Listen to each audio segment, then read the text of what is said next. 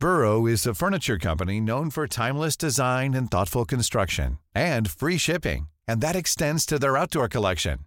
Their outdoor furniture is built to withstand the elements, featuring rust-proof stainless steel hardware, weather-ready teak, and quick-dry foam cushions. For Memorial Day, get 15% off your Burrow purchase at burrow.com/ACAST and up to 25% off outdoor. That's up to 25% off outdoor furniture at burrow.com/ACAST. There's never been a faster or easier way to start your weight loss journey than with PlushCare. PlushCare accepts most insurance plans and gives you online access to board-certified physicians who can prescribe FDA-approved weight loss medications like Wegovy and Zepbound for those who qualify. Take charge of your health and speak with a board-certified physician about a weight loss plan that's right for you. Get started today at plushcare.com/weight loss. That's plushcare.com/weight loss. plushcare.com/weight loss. Wow. Nice. Yeah. What you're hearing are the sounds of people everywhere putting on Bombas socks, underwear, and T-shirts made from absurdly soft materials that feel like plush clouds. Yeah, that plush.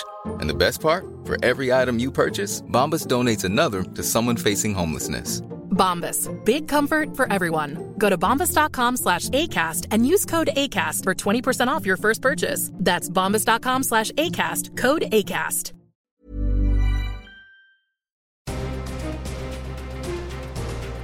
Hello and welcome to Clash of the Titles, the podcast that pits two movies with something in common in a fight to the death to see which one comes out victorious.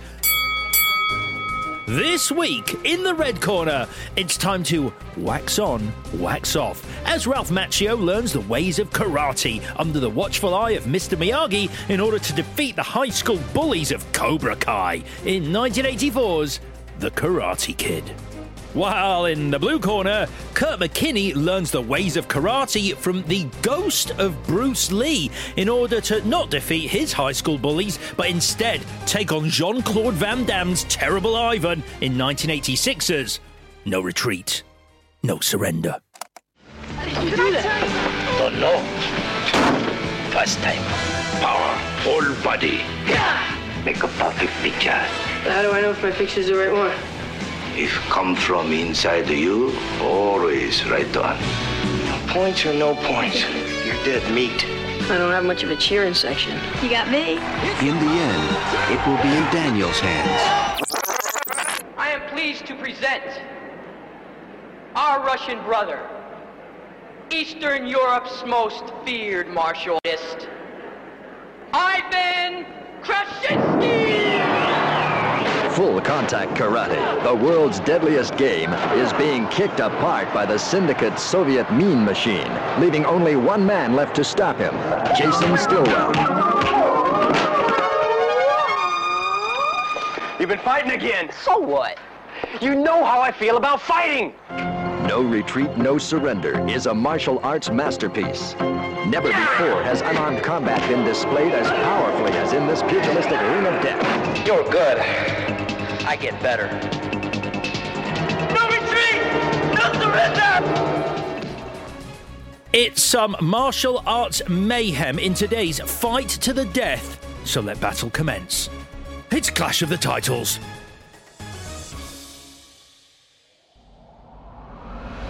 Release the Kraken. Hello, Clashburners. Pain does not exist on this podcast, does it? No, Sensei. I'm Alex Zane. Get him a body bag! I'm Chris Tilly. And that is your lot for today. Victoria is away, and I imagine absolutely gutted to be missing this pair, especially as I believe No Retreat, No Surrender is in her top 5 films of all time. She bloody loves it. It's nestled somewhere between Police Academy and Stripes. Yeah, I think it goes Police Academy, No Retreat, No Surrender, Stripes, and then Picnic at Hanging Rock. Oh, so great fun today, though. Great pairing. It is sort of V's pairing this week because obviously she loves these movies. But Chris, tell us why we are doing this pairing. Because Karate Kid is an important film to me. Right. from childhood. It was a favourite when I was a kid, and it's always stuck around, really. Okay, that covers Karate Kid. Got you. So, this other movie that we're doing this week, No Retreat, No Surrender. Talk me through it. Tricky to figure out what to pair Karate Kid with. I mean, we could have gone with the remake. Yeah. Oh, my God, there is another Karate Kid movie. Yeah, the remake. But, I don't know, an hour of talking about Jaden Smith. Is that as interesting as talking about what we're going to be talking about on Thursday, which is essentially a remake itself of The Karate Kid? Not if you listen to a star of the movie, Kurt McKinney, who I listened to a long podcast with him. I found a podcast that I'd never even heard of where he doesn't totally agree that this has anything to do with The Karate Kid. I cannot wait to hear Kurt's defence for that. And yeah, again, it's a film I remember from childhood, not as well as I thought. I hadn't seen as much as that film as I thought I had. But yeah, I think we're going to go on quite the journey this Thursday. Yeah, I mean, I think you gave me some questionable advice when you said, when you watch No Retreat, No Surrender, probably have a drink, have a bottle of wine, have a beer, have something. I think if I got even slightly pissed, I would have had to watch it again because I wouldn't believe that was the film that I'd seen. I'd be like, I was too drunk. It didn't seem to make any sense. It must have been me. A fever dream. Thursday's going to be a big show. But back to today. So the clue you gave us on last week's show was... I have no... Oh, it was Mentor Melee. Mentor Melee. And you followed that up on Twitter with? A video of you and I fighting. Yeah, but you cut it off before I got you in that headlock. And you killed me. Yeah, you were like, oh, please. Stop it, Alex. Oh, I'm quite... Mercy. Quite hard. Mercy. No, I'm tough is what I meant there. It's going to be one of those shows. It's just the boys. It's just the boys. So the guessers were training in our online dojo, aka our Twitter account at ClashPod. We are also on Instagram at ClashPod and TikTok as well. So do you know how many correct guesses we got this week? Was it one? It was one, Chris, which means what? Just nailed it. Yeah, absolutely nailed the clues. The clues, man. I was fighting in a car park. It's amazing that someone got it, but someone did.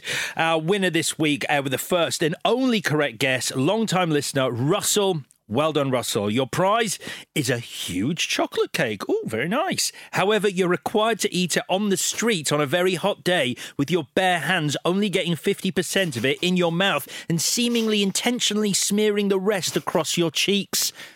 I can't wait for Thursday. I was going to say, that's not going to make sense to anyone who hasn't yet watched No Retreat, No Surrender. You're going to have the best time. Let's do the connection section. There's a lot. I'm not... No shade on you, Kurt McKinney. It's pure coincidence. There are a lot of similarities. All right, do the funny ones. Okay, but I've got one. Parents who have weird relationships with their kids... Sure. I think Danny's mum is a little bit like, oh, was she hot? What's she look like? She looks hot. Great. She's trying to be his friend. I know. He hasn't got any friends. And then obviously Tom, Jason's dad. Lot to unpack there. Lot to unpack there. Making friends immediately in a new neighbourhood. Men who won't take no for an answer when it comes to their romantic advances, Dean and Johnny. Yep. Fights where the fought over love interest screams the actual line, leave him alone! A boy, having just been beaten up, tells a girl to leave me alone! Okay, yep. Training that seems to be a piss take. Yep, sure. Training montages, in brackets, a lot. Sure, that's to be expected. Films that finish very abruptly and almost identically. Yep. Any more? Red leather jackets. Red leather jackets? Who's got a red leather jacket in No Retreat, No Surrender? Think about the disco scene. There's more than one red leather jacket. It was 1984. There was a very brief window, thanks to Michael Jackson, that red leather jackets were the thing to wear. I don't think Danny's is a leather jacket. It's more like a cagoule. I have a real problem with that jacket, actually. The one that he's wearing in the second half of the movie. Okay. I'm thinking more of Johnny's red leather jacket when he's on the dirt bike at the beginning. Okay, yeah. Good call. Yeah, I thought you meant the anorak that Danny, for some reason, wears with a zip-out hood. No. Just definitely the leather. And it's also on the night that he dresses up. When he goes to the country club, it's like, I'm going to a country club. Where's the red anorak? It's a class story. Our protagonists talk to themselves quite a lot in both films. That's true. Daniel just talks to himself a lot. It's like his personality. Yep. A bit similar to Rocky, another film by this director. And obviously, our hero in No Retreat, No Surrender might have some issues, I think. Right, of course. We need to talk about that. Sure, scene. we got a lot to get into, but I mean, there's a million, but let's just get into it. I think it's essentially a remake. Not according to Cut Me. So on Thursday, I'll be flashing back to the traumatic experience of sitting through No Retreat, No Surrender, which means today Chris is teaching us the crane kick in Karate Kid. Chris, take us on a journey. Well, there's by this point, a very well-known theory about the Karate Kid, which I could easily have said, but I'm going to turn to Barney from How I Met Your Mother to explain it. Sure is a big poster of the Karate Kid above your bed. Hey, Karate Kid's a great movie. It's the story of a hopeful young karate enthusiast whose dreams and moxie take him all the way to the All-Valley Karate Championship. Of course, sadly, he loses in the final round to that nerd kid. But he learns an important lesson about gracefully accepting defeat. Wait. So that's the Karate Kid. I mean, there's a famous YouTube video that explains this that I think the people who made Cobra Kai watched and turned into a TV series. But the Karate Kid is also about an old man who asks a teenage boy to trim his tree and who then bypasses child labour laws so he can afford a garage full of classic American cars. And that's all it's about. So, Alex, when did you first see the Karate Kid? All right, let's do this. Let's get into this. So there are certain 80s movies that I have no nostalgia for because I didn't watch them till I was too old. So, for example, The Lost Boys. So many people go, oh, The Lost Boys, The Lost Boys. Oh, I love The Lost Boys. And I'm like, I didn't see it until I was about 25, 26. And so I have no love for The Lost Boys in that nostalgia sense. However, The Karate Kid, I did watch as a kid, and I still have no nostalgia for this movie. This is not a movie that I loved as a kid. I just have no love for this film. And I watched it again, and that's all I'll say. I have watched it again. That's my cliffhanger. Okay. I deeply, deeply loved The Karate Kid when I was a kid. I liked it so much that I made a Daniel LaRusso bandana thing. Wow. And I would go shopping with my mum wearing the bandana and do karate around Sainsbury's. And it still fits. And I've got it here. Oh, my God. This is... my head hasn't grown since then because it still fits. Oh, my God. You look the spitting image of Ralph Macchio. It's uncanny. So, yeah, I was a big Karate Kid, and then Karate Kid 2 came out. I was buying the action figures. Oh my This God. is my Daniel LaRusso. You can't see this, but I'm showing it to Alex. He still chops the ice. And he can still kick his leg. Bang. It's like he's doing the can-can. This still sits on my shelf at home. You're not joking then. You absolutely loved The Karate Kid. I loved this film. I liked the sequel, hated the third one, didn't get into the fourth one. The remake was fine. But I even signed up to YouTube Red so that I could watch Cobra Kai because Cobra Kai wasn't a Netflix show. Yep. YouTube launched it, made it to launch a subscription service. I signed up so I could see that show. And it's good. It's good. So, yes, I'm a big fan. You see, both these movies, as you're fully aware from us working together, I dislike both of them because they contain a lot of feet touching faces as well. So these are very troubling movies for me because I find feet disgusting, and yet there they are. They're everywhere. They're on show and touching people. They're touching torsos, arms, hands, faces. It's gross. Okay, well, I will keep my feet firmly encased in my shoes for the rest of this podcast. Thanks. And I will only get them out in the pub. Don't do that either. So the making of The Karate Kid is actually, it's a lovely story. Everyone had a lovely time. It seemed like a very happy experience for those involved. They still love this film. Obviously, they're making some money off the back of it now. Certainly thanks to Netflix. Let's talk a little about this lovely story. Sports Illustrated did a great oral history of it a few years ago. I'm going to dig into that. And also, there's great interviews on the DVD. But it's Robert Mark Kamen who came up with the idea, the screenwriter. He took up martial arts after getting jumped by a gang of bullies at the 1964 World's Fair in New York. Wow. Yeah. So in itself, that's a story. That is a story. I don't imagine you'd want to go down to the World's Fair for some bullying. There's so much on show. Yeah. That's the future. Got anything better to do. Yeah. His earliest instructor was a truculent Marine captain who preached raw violence. Great. But then he branched out and discovered Okinawan Goju Ryu, a defensive style designed to turn aggression on the aggressor with smooth blocks and sharp counter-strikes. He trained under a teacher who spoke little English, but who had learned directly from the founder of Okinawan Goju Ryu, a sensei named Chojun Miyagi. So that's where we get the name Chojun. So that story Miyagi. Miyagi. You're making a joke. That story was in his head for years, and then Jerry Weintraub, the famous studio head producer, had optioned an article about a 9-year-old kid who earned a black belt. This was a child who kept getting beaten up by bullies on his block, and his mother was a single parent, and he asked to go to karate school. He got a mentor there. The mentor took him under his wing, and he was able to fight back. You see this...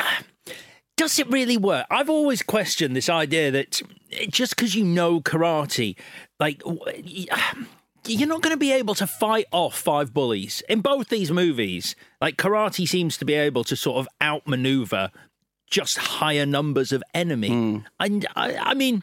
Maybe is it true? Did you find out if it's true that you have to say I know karate 3 times before you use karate? That was the myth at our school. If it's not a myth, then it was a fact at our school. And you have to declare your hands as lethal weapons if you're a black belt. Right, pretty much. It's like if someone goes, I'm going to fight you, you have to go, I know karate, and then 2 more times, which means that they will have struck you before you've got to time number 3. Well, I think that the point with the Karate Kid is they do try and apply some logic to why Daniel can defeat these guys. It's because Kreese only teaches aggression. That's all those boys know.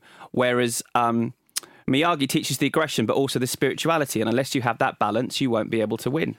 So they're applying some logic. It's obviously a fantasy. It's a fairy tale, but at least I think they're trying to explain it. Agreed. I mean, I think Kreese maybe, people from his dojo stand a better chance. If this wasn't a movie and someone went, this old dude is getting someone to wax their cars, this other guy is going, there is no pain in this dojo. No, sensei. I'm going with the second one as the winner every single time. I think the connection I made, the training seems to be a piss take. I refuse to buy in to the idea of him going wax on, wax off, and that somehow translating into Daniel being shit hot at karate. Well, if you watch the end of the movie, you'll see it does. Yeah, fine. I mean, yes, it does, but I think it's a bridge too far for me. Fine, we'll get there. Let's talk about the casting. And in that Sports Illustrated article, I'm going to post some of these. They've got the photographs of all the original casting calls they did, all the notes they made. It's fascinating to see who could have played who. But for Daniel, Matthew Broderick, Emilio Estevez, Fisher Stevens, C. Thomas Howell, Matt Dillon, Nicolas Cage, Anthony Edwards, although written next to his name is too tall, Eric Stoltz, Chris Penn, Charlie Sheen, and Robert Downey were all on the list of people they saw. Wow, and I think that's a big list. I think they were very interested in Robert Downey Jr., who I think would have made a bit more of a likeable Daniel, but then I don't know if that would have worked. I think part of the point is Daniel's quite a difficult bloke to get on with. That's quite a big statement. So you love this movie and you've just brought out a tiny little Danny LaRusso doll, and yet you don't think Danny is a hugely likeable character. I think I think he changes over the course of the film, as all good characters should. Right. I think at the beginning, I think it's tough to be friends with Daniel, as Freddie discovers. Strongly disagree. He's nice at the start of the movie, and by the end, he's like, but I could beat the shit out of him, right? Because I want to, so put me back in the ring. No, because they'll never leave him alone. That's not what Mr. Miyagi says. Mr. Miyagi literally goes, it's about respect. You've earned the respect to these people. You don't have to fight. Yeah, you don't have to Mr. Miyagi has a change of heart at the end. Fucking get them. They've literally tried to put you in a wheelchair. It's time. But they like Ralph Macchio so much for it that they changed the name of the character. He was originally called Daniel Webber. Okay. Cast Macchio, and he became Daniel LaRusso. Kamen said that he met Ralph Macchio and thought he was obnoxious the first time. He said I met Ralph, no musculature, skinny little string bean of a kid, not particularly coordinated for martial arts. I showed him some simple blocking and punching moves and he couldn't do them at all. I said, that's perfect. We have a kid who knows nothing. I wanted a wimp, and Ralph is the ultimate wimp. Wow. But Macchio talks about that as well. I mean, he's too skinny. He was a dancer, not a fighter. He found it very hard to learn these moves, whereas Johnny, Billy Zabka, was an athlete who came relatively easy to him. Yeah. And also, Ralph does look like the child of Elizabeth Shue as opposed to her lover. They're the same age. She's younger, actually. Yeah, but not by much. I think they were both 21. Couple of years. No, I think she's a couple of years older than him. But either way, the point is, like, it's as a couple, she does look like his mum. Yeah. He says that him and all his family, his children, his parents, everyone, you have to add 5 years on to how they look. Right. But yeah, as soon as they put him together with Shue, there was. They said it was an unlikely couple, as you're saying, but there was something between them. It felt like it worked. So in that first audition, they told him to go and take karate lessons. Okay. For Miyagi, the studio wanted Toshiro Mifune, the very famous Japanese actor. He's on that list. I believe he auditioned. He didn't speak any English, but they said he was very frightening, a big name, very dignified, and just he was too terrifying for what they wanted from Mr. Miyagi. Also on that list, our old friend James Hong.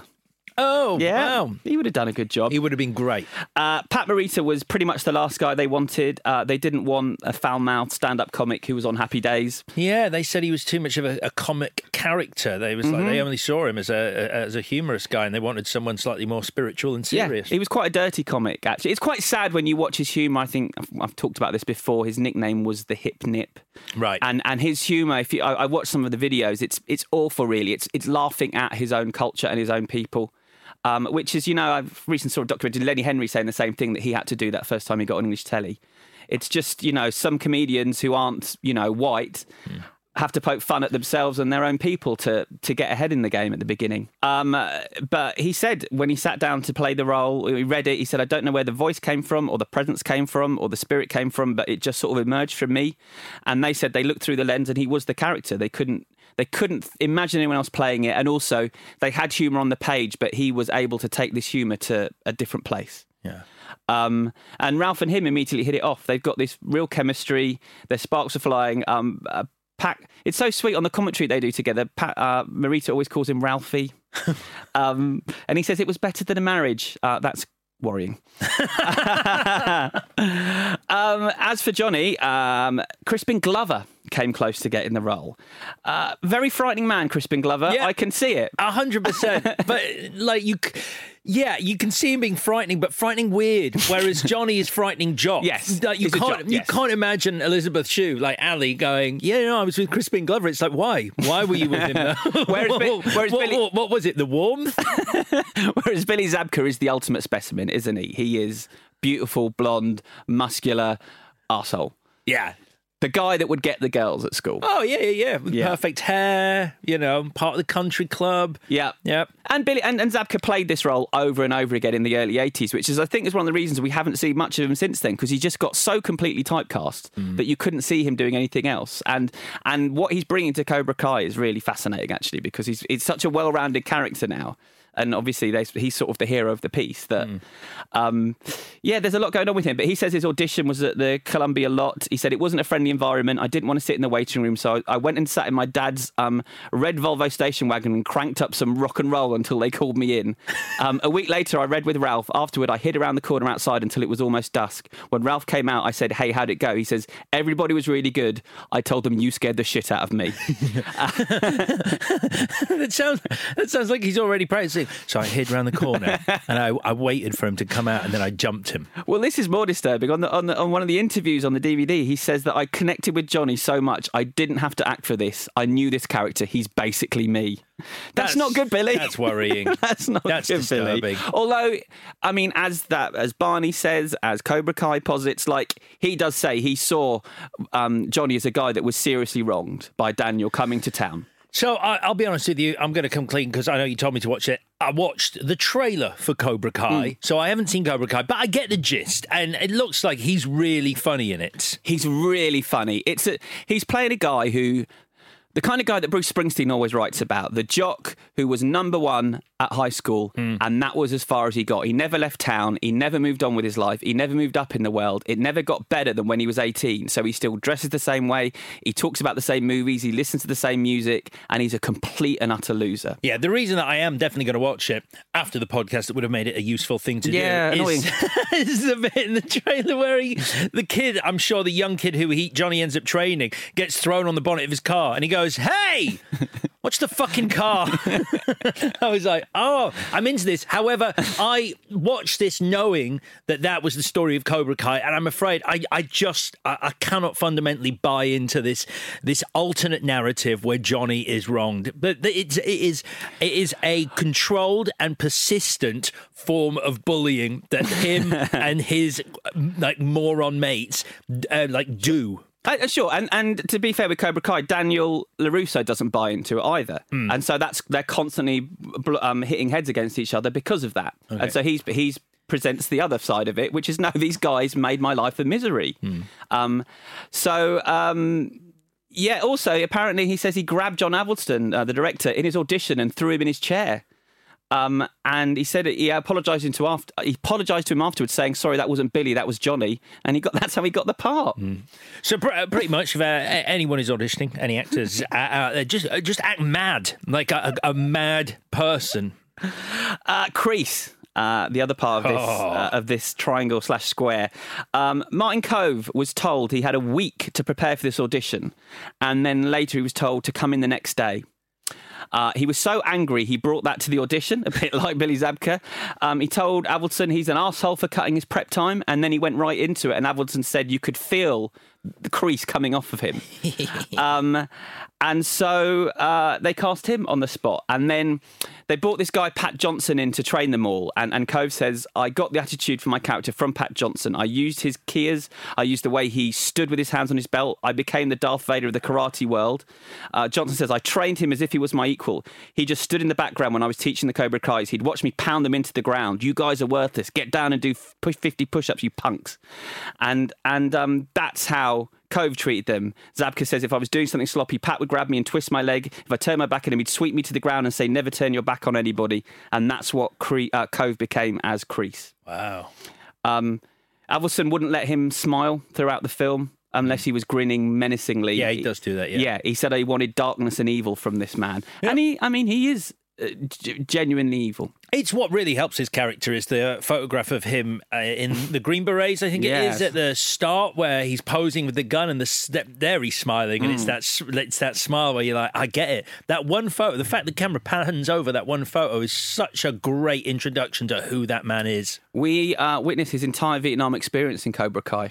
Wow. Yeah. Should we talk about the film itself? Yeah, I know where you're going to start with this film, and I don't think we included it as a connection, which seems insane. Did you do their moving towns? I don't think we did it. That's the most obvious connection. It's kids moving towns. Kids moving towns. And that's how the Karate Kid begins. I'm starting with a section I'm calling the bullied kid, though, because, as you said, New Jersey to Los Angeles to live in a dump. Did you recognise the old lady in their new apartment? Is she the librarian from Ghostbusters? No, she's the Nan from Happy Gilmore. Oh, yes, she is. She's funny. Weird to bother introducing her and then never feature her again in the film.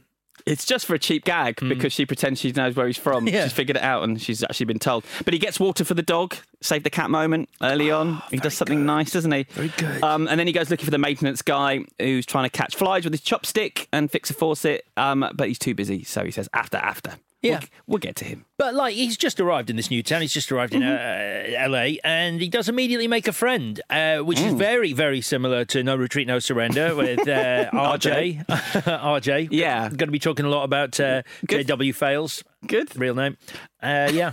But his friend here doesn't stick around as long as RJ. Which is a really interesting thing. But we haven't got to that bit yet. Or do you want to jump to that bit right now? We'll get there. Because first we've got the party on the beach, playing football, seeing a girl. This is the Californian dream. Yeah. We're eerily reminiscent of the campfire sequence at the start of Jaws, if you ask me. It's, two people who don't know each other casting eyes across a campfire with the ocean in the background. I was like, Freaked me out. Although it hasn't got the keep 'em ups with the football, and I can categorically state that doing keep 'em ups in front of a girl does not impress them. It's my own. It's the only skill I've got in life is keep 'em ups. And have you tried to impress a girl with them? Probably at some point at a party somewhere.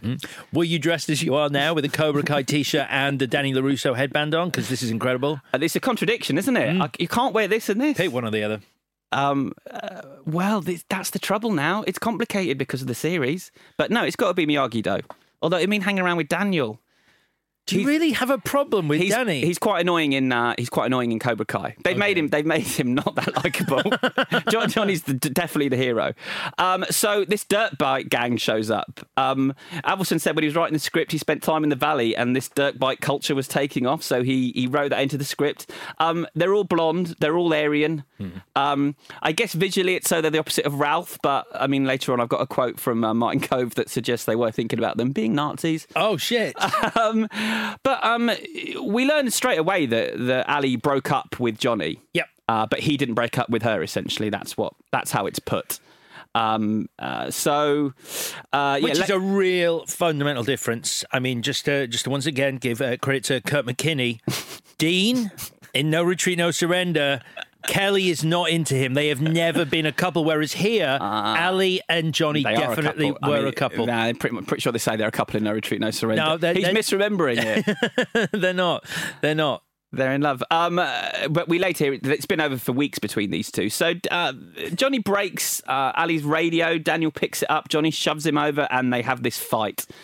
Daniel punches him in the face. Johnny shows no mercy with the 3-hit combo, and they literally bike sand into his face. It's not kicking sand, it's bike it into his face. And that is when Freddy is out of there. It's amazing. I mean, I think he's the real villain of this piece. Honestly, is he in Cobra Kai? Because he's a massive dick at this moment. They brought everyone back, so he will be back. He is the nicest guy to Danny. So let me help you with the suitcase. I was expecting the old switcheroo there, like he was going to try and nick the suitcase and he was a bad guy. But no, he's full on friend mode. Yeah. And then suddenly, because Danny gets beaten up, it's like, it's not because they're scared of Johnny and his gang, because that would be the most obvious thing to do. Shit. He's made an enemy of Johnny. We don't want any trouble with Johnny, so forget this kid. They're just laughing at him. They're like, oh, you made a friend who can't fight. It's like, what on earth? Is he thinking that Daniel's one of these guys who's just going to bring this shit on himself? He's brought this on himself here. He's the first. He's run at Johnny, and Johnny has actually dodged him the first 2 times. Johnny's trying not to fight him to begin with, and then it's only he's pushed over the edge, and that's when he shows no mercy. Yeah, and he doesn't say, I know karate 3 times, which is it's a rule. You have to. So they get to school. There's a bit more football. Maybe I was thinking about this week. Maybe it's why I connected with there's so much football in this movie, which you don't normally see in American films. Yeah.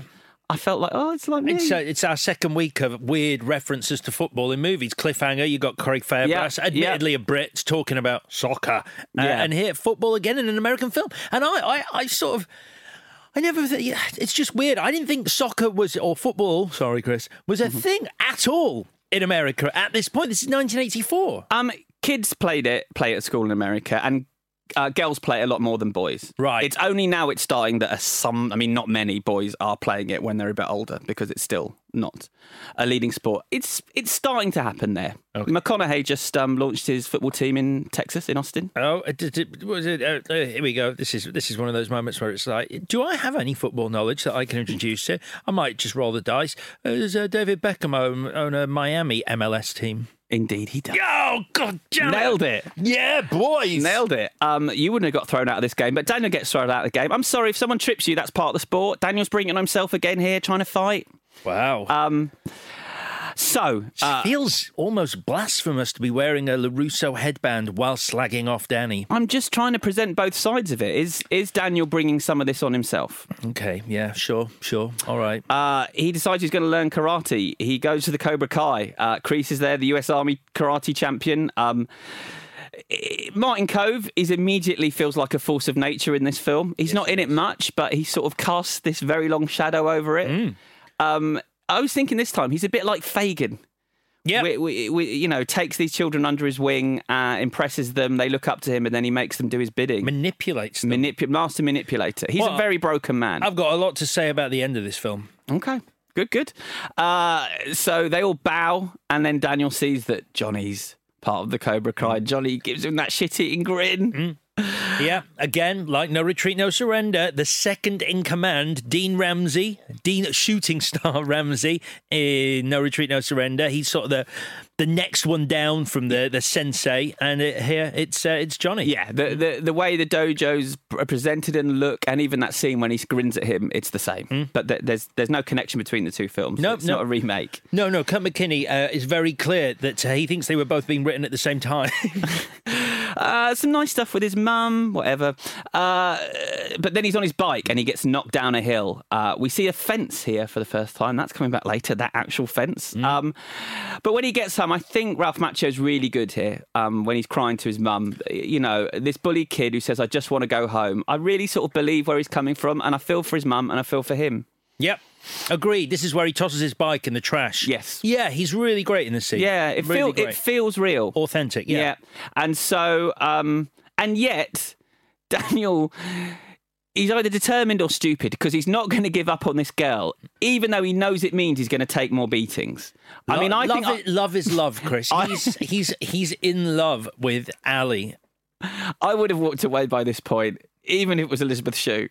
You wouldn't. If it was Elizabeth Shue, I wouldn't have. No, I would have died for her. If Elizabeth Shue was impressed with you doing keepy uppies, are you fucking telling me you'd have walked away? Bullshit. No, not in a million years. I'd be taking her off to some tropical place to kiss her under a waterfall. Yep.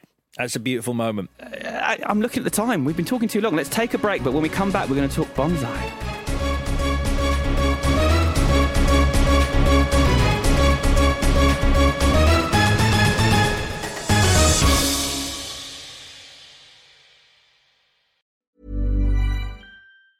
This Mother's Day, celebrate the extraordinary women in your life with a heartfelt gift from Blue Nile. Whether it's for your mom, a mother figure, or yourself as a mom, find that perfect piece to express your love and appreciation. Explore Blue Nile's exquisite pearls and mesmerizing gemstones that she's sure to love. Enjoy fast shipping options like guaranteed free shipping and returns. Make this Mother's Day unforgettable with a piece from Blue Nile. Right now, get up to 50% off at BlueNile.com. That's BlueNile.com. Burrow's furniture is built for the way you live.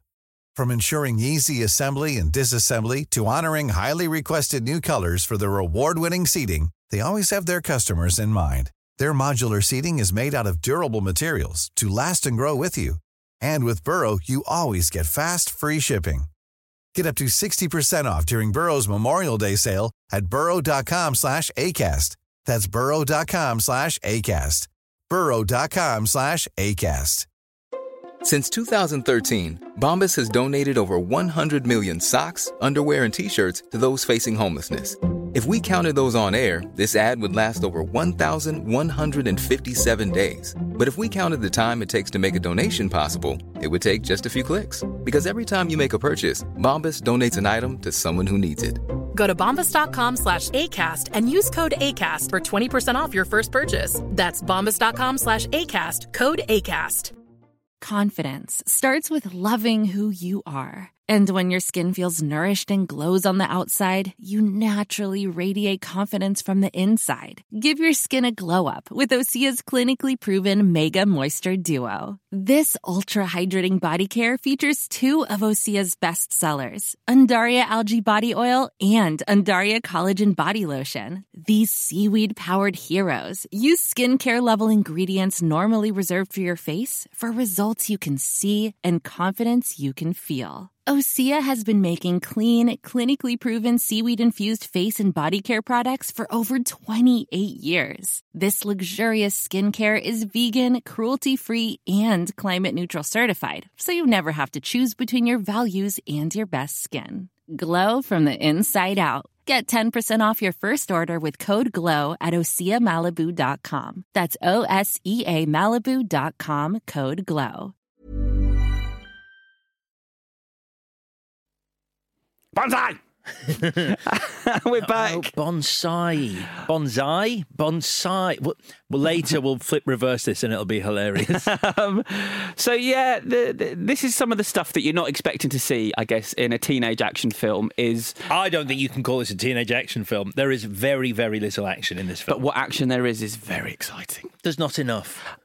So old man clipping bonsai trees with teenage boy, and it's just very sweet, him describing how to do it. Nice little asides there, though, when they're walking out and he goes to his mum, he gave you the best one. Little nice bits like that. Lots of little sweet, and the look on Miyagi's face when he just turns and sees Daniel really concentrating doing it, and he just sort of smiles like a proud uncle. Yeah.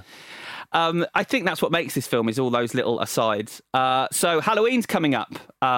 He goes to speak to Miyagi. Pumpkins in the foreground. The shower's in the background. It's already there. Yeah. So can we discuss this? So Daniel goes, he doesn't want to show up now because obviously, he's scared. At this point, he's scared because the whole Johnny thing has escalated and he no longer trusts himself around Ali because he could get beaten up. He's high. Yeah, he wants to be invisible. He says, I want to go as the Invisible Man. Yeah. Which means he wants to go to a Halloween party inconspicuously. Yeah. A Halloween party where you can wear a mask. That tends to be what people do at Halloween parties.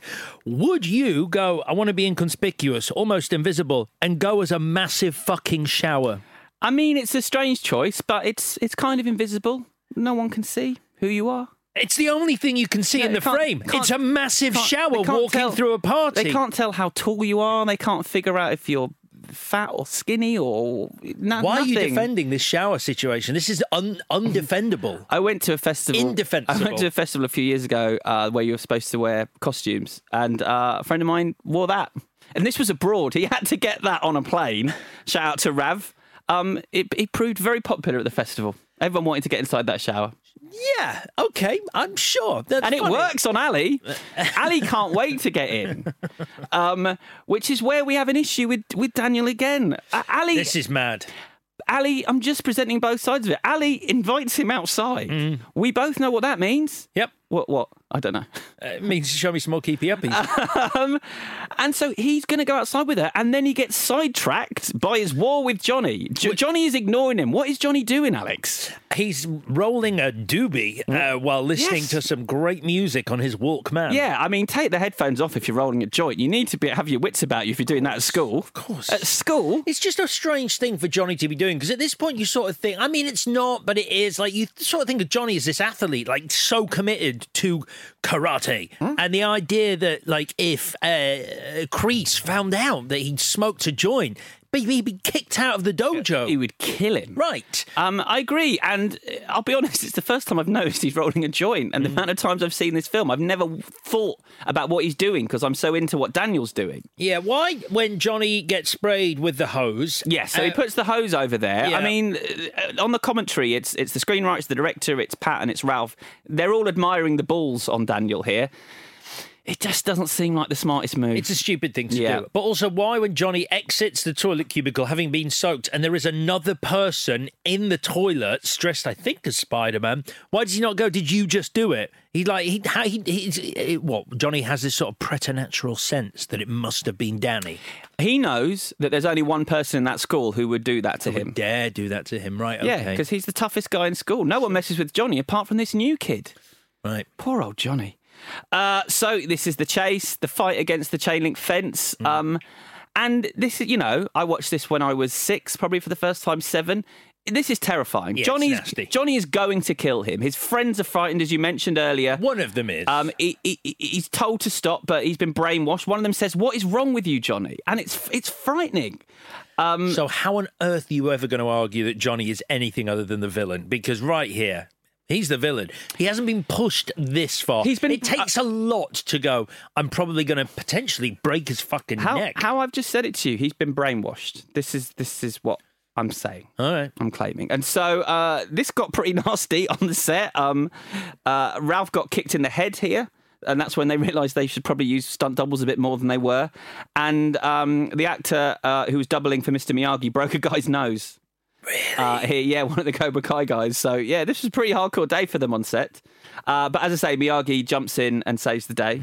Yeah, it's hilarious because Ralph Danny tries to climb over the fence. He can't get over the fence in time. Mr. Miyagi then climbs over the fence and defeats them. That door must be... And then throws little Danny over his shoulder, just opens the gate. Yes. It was open the whole time. The whole time. But you have to have a knack.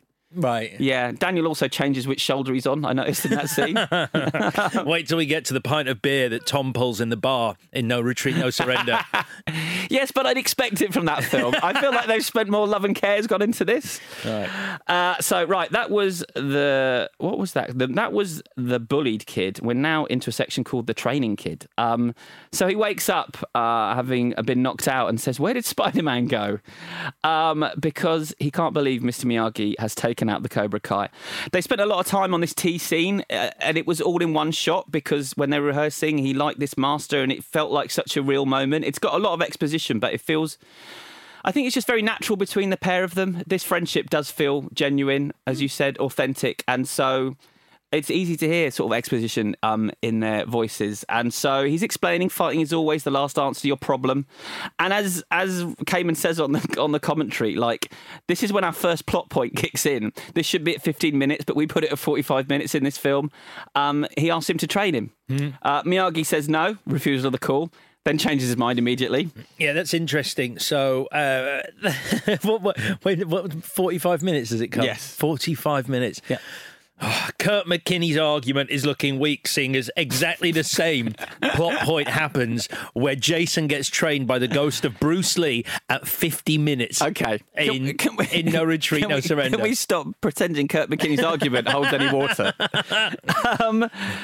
So we start hearing Miyagi-isms. He says karate's in head and heart, but not stomach. I don't know what that means.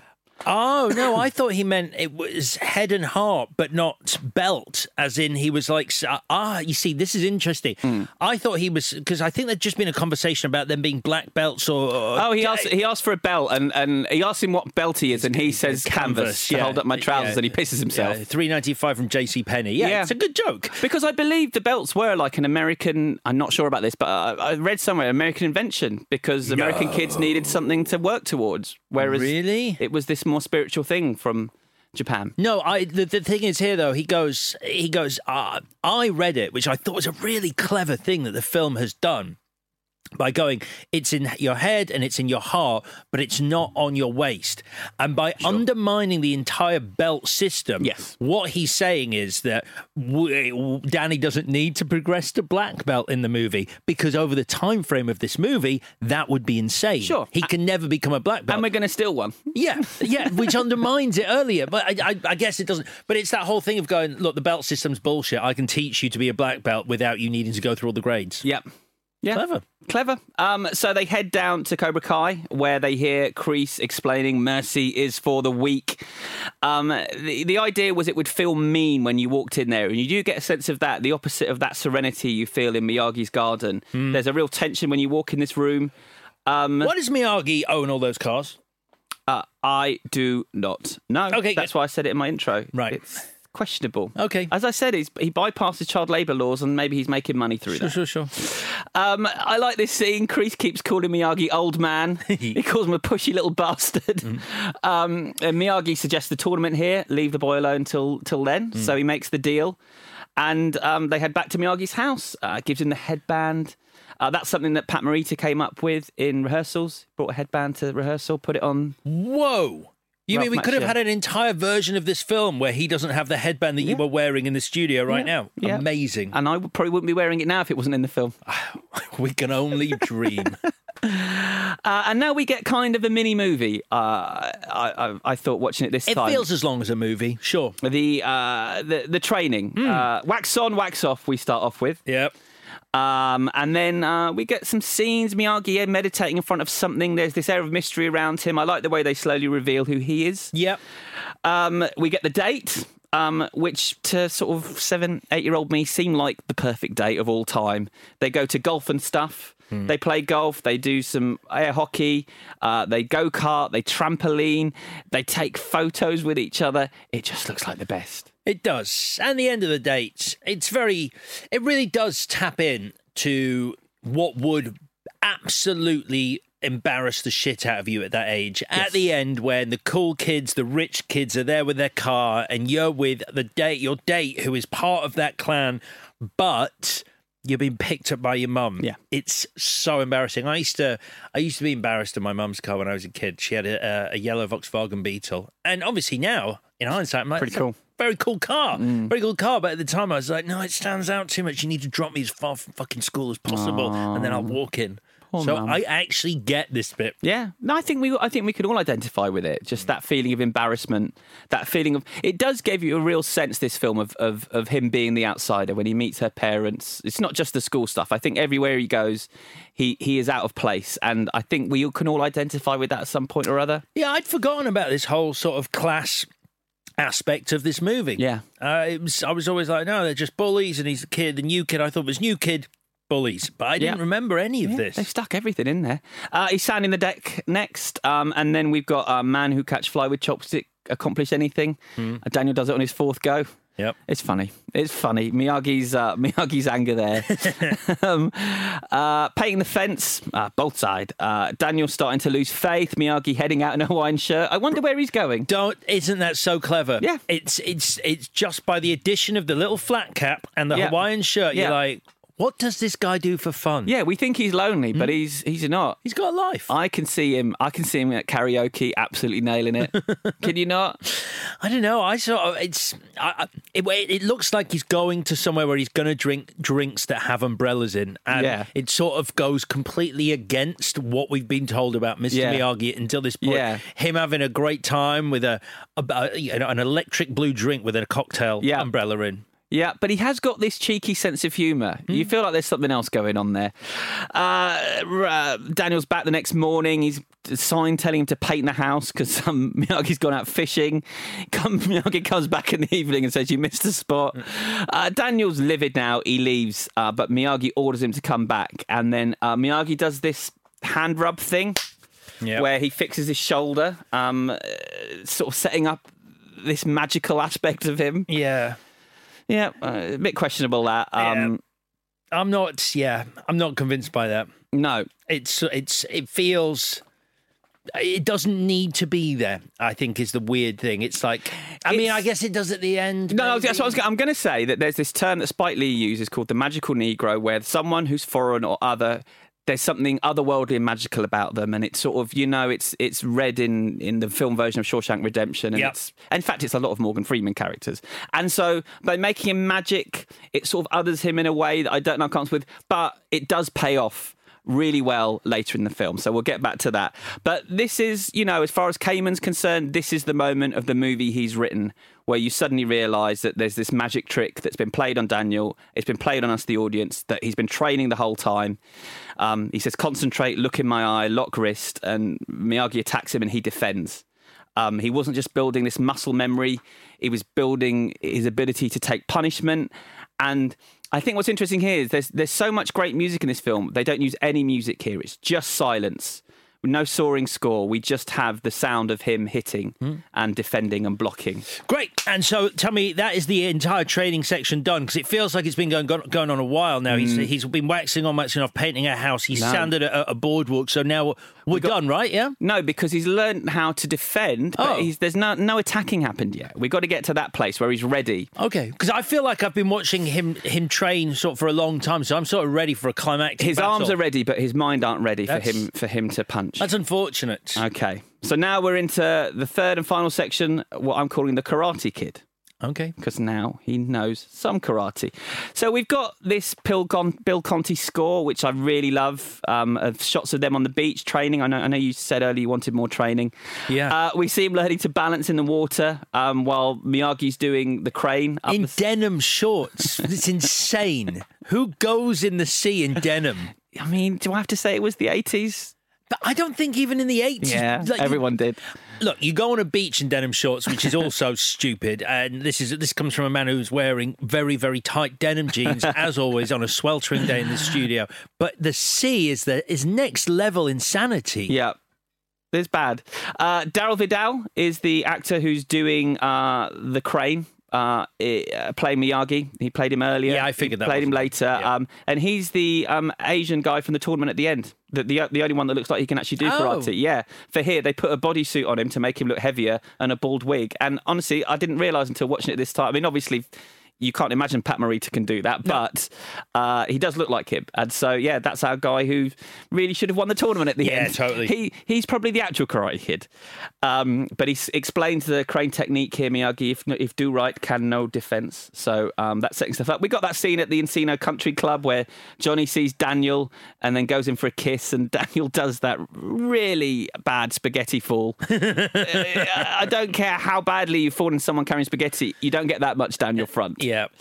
And he doesn't see Ali slap Johnny. And this is when also Miyagi, he comes home to Miyagi, who's drunk in his army uniform. Good pissed acting.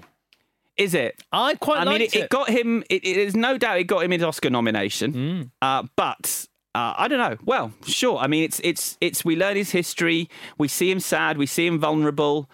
It's a really powerful scene, isn't it? I mean, it's a tragic past he's had. He lost his wife in childbirth. Yeah. And you realise at this point, obviously, Daniel is like a surrogate son to him. Yeah. We learned that he was in an internment camp. He fought in Second World War and won a medal.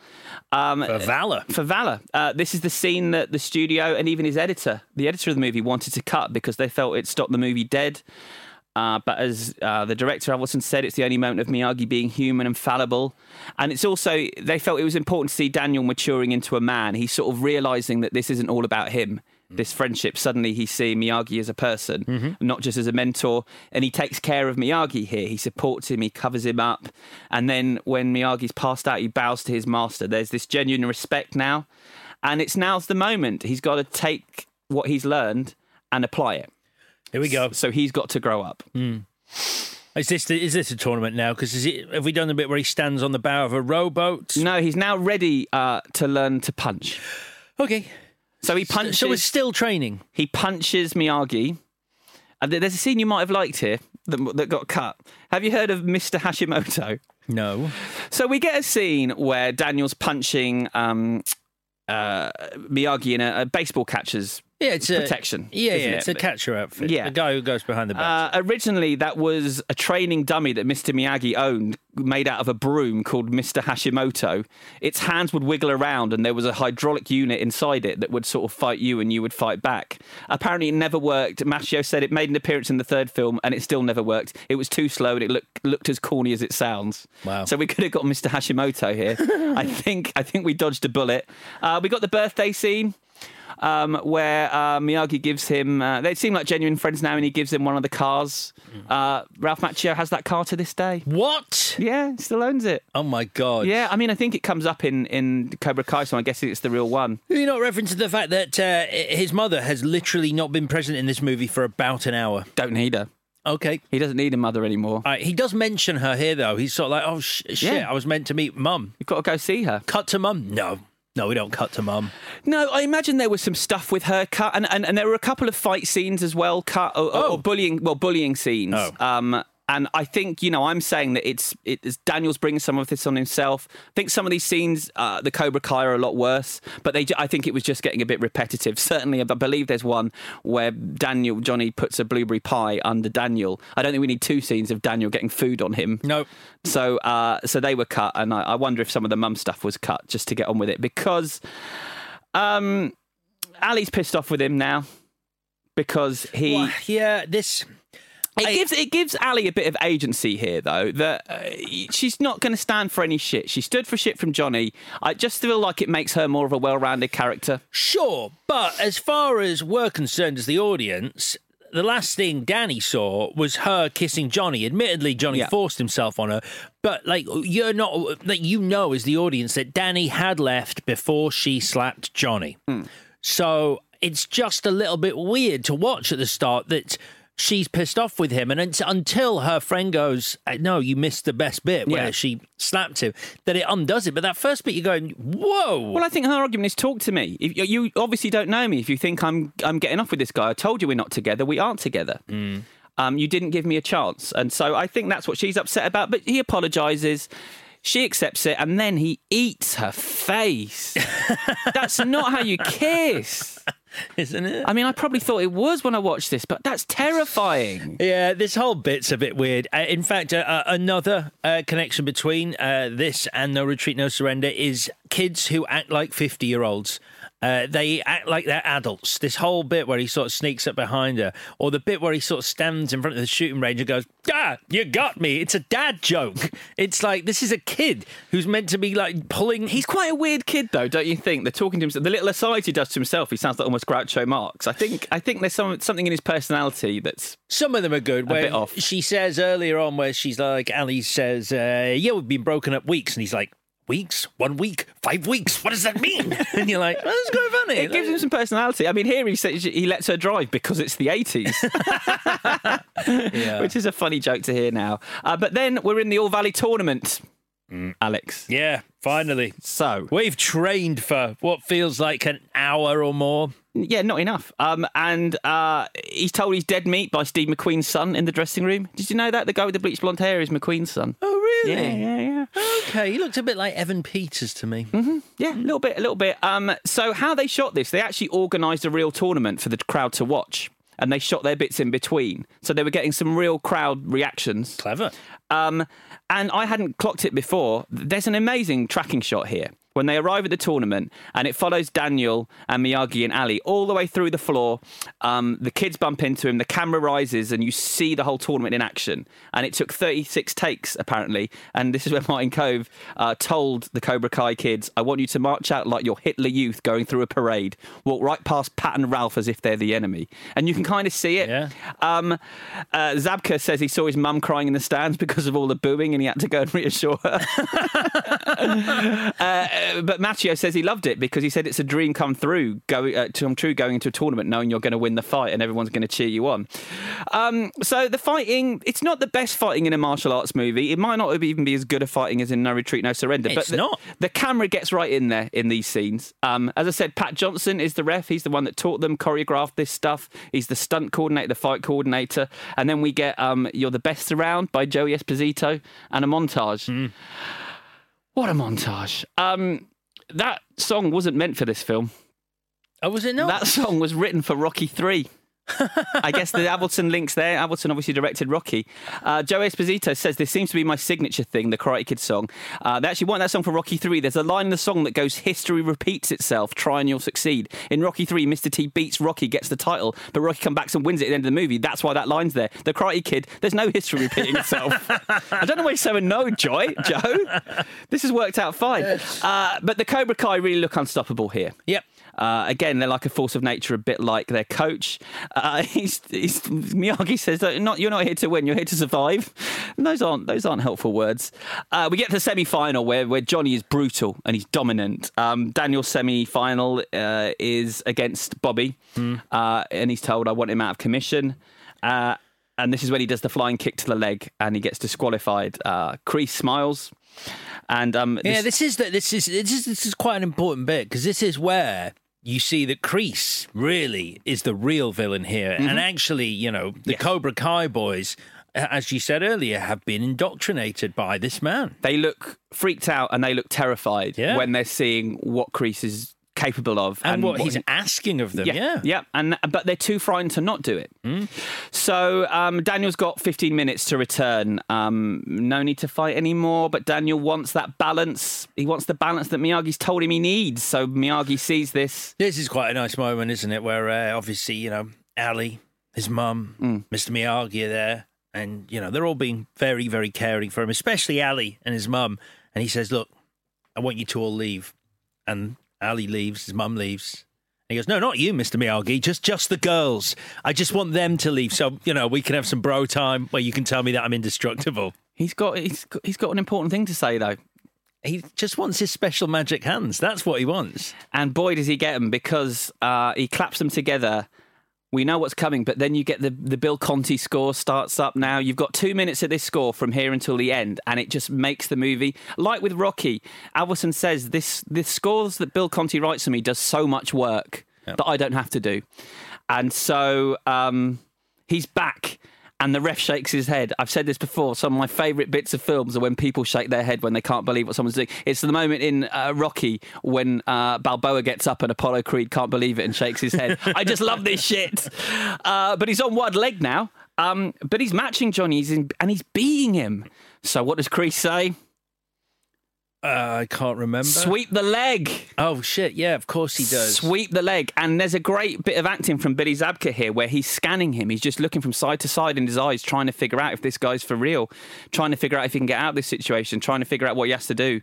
And he has to do it. So is it an illegal move to sweep the leg then? Or is it just bad sportsmanship? A lot of the rules here are just made up. Right, Don't worry about the rules. No, but even within the confines of this film, it's sort of Johnny is punished or booed at least. I mean, I understand the booing. Yes, the idea is that he's going to lose a point for it. It's a slightly cheating move. Right. And then to do it on top of someone who's already clearly got a broken leg, that's why he's getting booed. Okay. So... yeah, it's as if as Zabka says, I'm thinking, who are you and who have I become here? But he's programmed for no mercy, so that's what he does. Although this is the first time I've noticed I can hear someone in the background shouting, "Johnny, you're a cream puff," which is fair enough, I guess, because I get a lot of those people there will be rooting against Johnny because he's the school bully. Yeah. But anyway, he goes back in. Johnny's battering him, and then he elbows him in the leg. This is when we get the line, "Get him a body bag." The actor who says it's my most famous line. I never said that while filming. I looped that in 2 months later. I was in the recording booth with John and he said he needed 2 seconds or something. I said, "Get him a body bag." On the first try, John said, "That's going to be a classic. You'll never be forgotten because of that line." That's seeing ahead, but it's true. He says it's still part of the culture 35 years later. There's seldom a day when someone doesn't say to me, "Put him in a body bag." And I say back, "It's get him a body bag." And we're on to the crane. In the script, the crane is described as all happening on one leg. He's standing on one leg, he kicks him with the same leg, and he gets back onto that leg. Turns out that's impossible. Yeah. You can only do it by dropping the other foot. And so, obviously, they had to figure that out. Oh, no, stick some wires on little Ralph Macchio there. If I'd seen that, this would have changed the movie for me. But as they said, if this doesn't work, the film doesn't work. And when you watch it back, and on the documentaries, they show in slow motion a couple of times. I mean, you cannot see how it's done. It looks like he's kicking him in the face, and Billy Zabka sells it so brilliantly with the way his head snaps back, and then you've got the Bill Conti music crescendoing. It's the ultimate way to end a fight, and it's over. What does Johnny say at the end, though? He runs up to him as he's getting the trophy. In fact, Johnny's the one who hands him the trophy. He does hand him the trophy. He's the one who forces his way through the crowd and says something like, "You deserve it, Danny," or "You're the best, Danny." Like something like as yeah. He's climbing down. He tells him he's all right. Is what he tells him. You're all right. You're all right, LaRusso. As he hands him the trophy. Yeah. You see, because I think at this point, this is where the real argument for Johnny not being a bad guy is, which is the fact that it's all Kreese and Johnny is no doubt. Just like doing what he's been told to do, indoctrinated to do, programmed to do. And so that's why I think you can add some weight to the thing. And the fact that having been beaten in a tournament and where this is your life and still find it in yourself to go, you are all right, LaRusso. It's a big moment for him. It's a good moment. The ending was going to be different here. So everyone runs on. He gets the trophy. His girlfriend's there. His mum's there. He shouts over Mr. Miyagi, "We did it," and it ends with Miyagi smiling, which makes me think about the Rocky ending, really. Isn't that how it ends? Though it ends on Mr. Miyagi's face. Yes. Yeah. Which, as I say, reminds me of the Rocky ending, where it's ending on Adrian and her love for him, rather than it doesn't matter who's won. Right. The win is the friendship he's got with Miyagi. The win is the love Rocky's got for Adrian. But they had to then get that shot because that wasn't the ending of the film. If you've seen the beginning of The Karate Kid 2, that was the ending of The Karate Kid.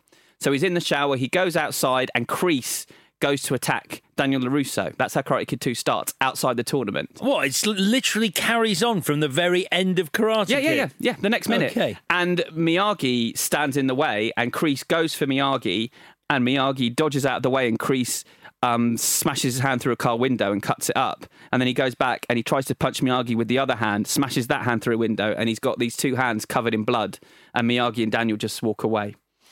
And so that's how this film was going to end. And that's the start of Karate Kid 2? Yeah. What happens after that?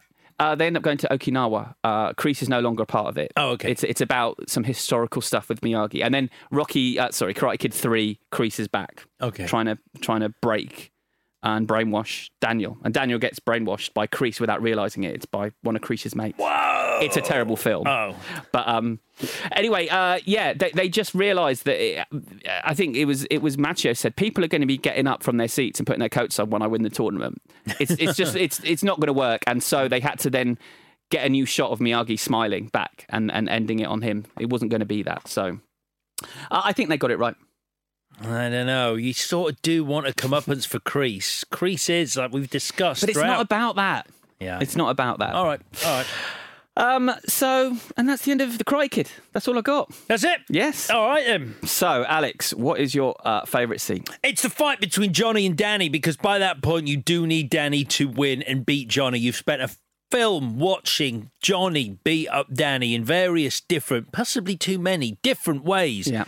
And finally, we get that crane kick, and that crane kick is... Would have been better if he'd done it and landed on the same foot. I didn't know that was an option, but as it stands, it's still my favourite moment in the film. Even with all my not massive amounts of love for this movie, I can appreciate the fist-pumping moment that is. Okay. You?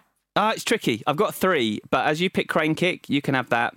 I think it's great that the moment when you realise the magic trick that's been pulled on him, that he can fight. It's a great reveal. But Wait, which bit? When he realises that the training, what the training's all been for. I think that sends a shiver up my spine when I watch it, and I'd love to remember what it felt like the first time I saw that, when I wouldn't have known what was coming, because it seems obvious now, but I didn't know. But I'm going to go for You're the Best montage. It's just that combination of music, the way it's shot. It really gets me in the mood.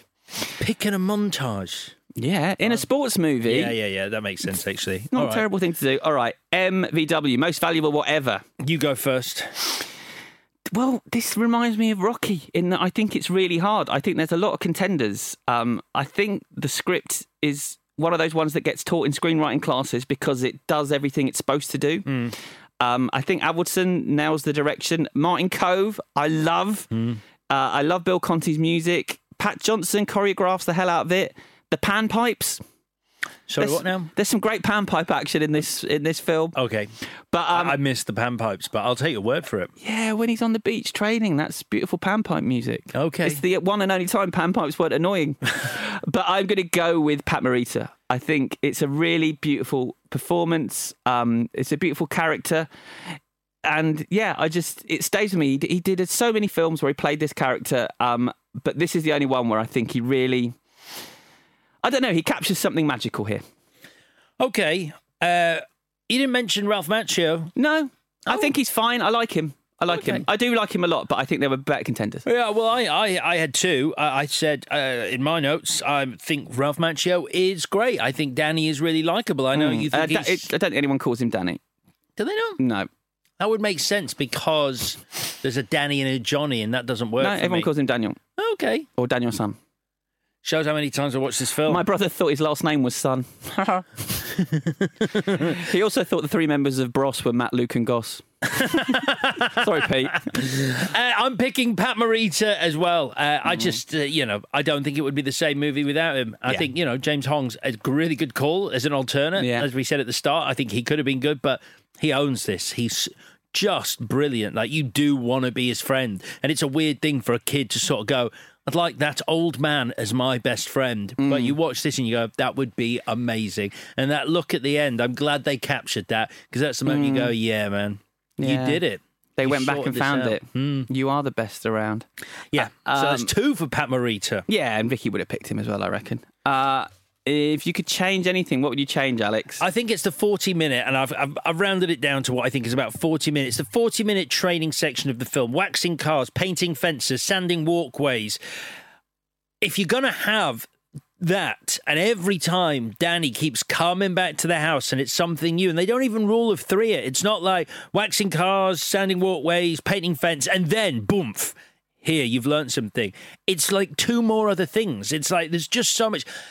what I think in the middle of that, and it goes back to what you said, which is there isn't a massive amount of action in this movie, especially not compared to No Retreat, No Surrender. Mm-hmm. I think there should be a moment in that 40 minutes where there's an exhibition match with Cobra Kai and like Mr. Miyagi goes, listen, we should go and check out, what the opposition look like. We've never really seen them fight. They've beaten you up a few times, but this is a tournament. There are rules. Let's go watch. And so they sneak him to an exhibition match.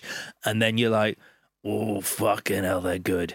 And so it ups the stakes because suddenly even Mr. Miyagi is like, shit, these guys are good. Plus, we get an action sequence where we get to watch some karate in the middle of this training sequence. So it's not just painting for 4 hours.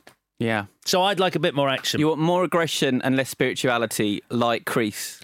A little bit, You're the Kreese of this podcast. I mean, I sort of understand where Kreese is coming from. A little bit. Sure. All right, I'll have the same because I've realised I forgot to write a change. Yay! And mine wasn't even that good. Brilliant. All right, that is the end of Karate Kid. Obviously, we're not doing a quiz this week because it just won't be fun. I mean, the result would be the same if we did it with just me, as it is most weeks, me winning. Wow. You're trying to wind her up and she's not even here. Oh, my God, that empty chair. Oh, the look I'd be getting from that right now. So no quiz this week, but instead we're going to look ahead to next week's choices. It is Victoria's choices next week. It doesn't matter. She's not going to be here, so we're doing it without her. Right, so anyway, next week's choices, I'll do the clue, and the clue is thus. They're right, little terrors. That's all I got. They're right, little terrors. 2 movies. That's the clue that links them, and that is it for this episode. We will be back on Thursday. Apologies in advance. Talking No Retreat, No Surrender. Until then, please do subscribe to us on Apple, Spotify, or wherever you get your podcasts. Tell your friends about us if they love movies and they love old movies and they love clashing movies, which might be a weird thing to love, but come here, join us, subscribe wherever you get your podcasts, and check in with us on Twitter and Instagram at ClashPod. We're also on TikTok. Speak to you Thursday, which will be a truly memorable show. Until then, bye-bye.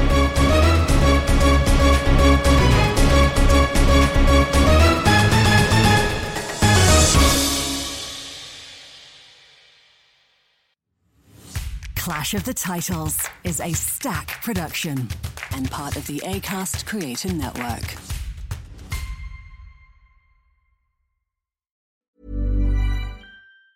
Planning for your next trip?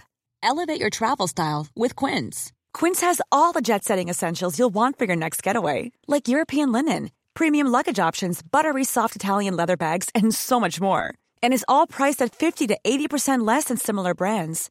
Plus, Quince only works with factories that use safe and ethical manufacturing practices. Pack your bags with high-quality essentials you'll be wearing for vacations to come with Quince. Go to quince.com/pack for free shipping and 365-day returns.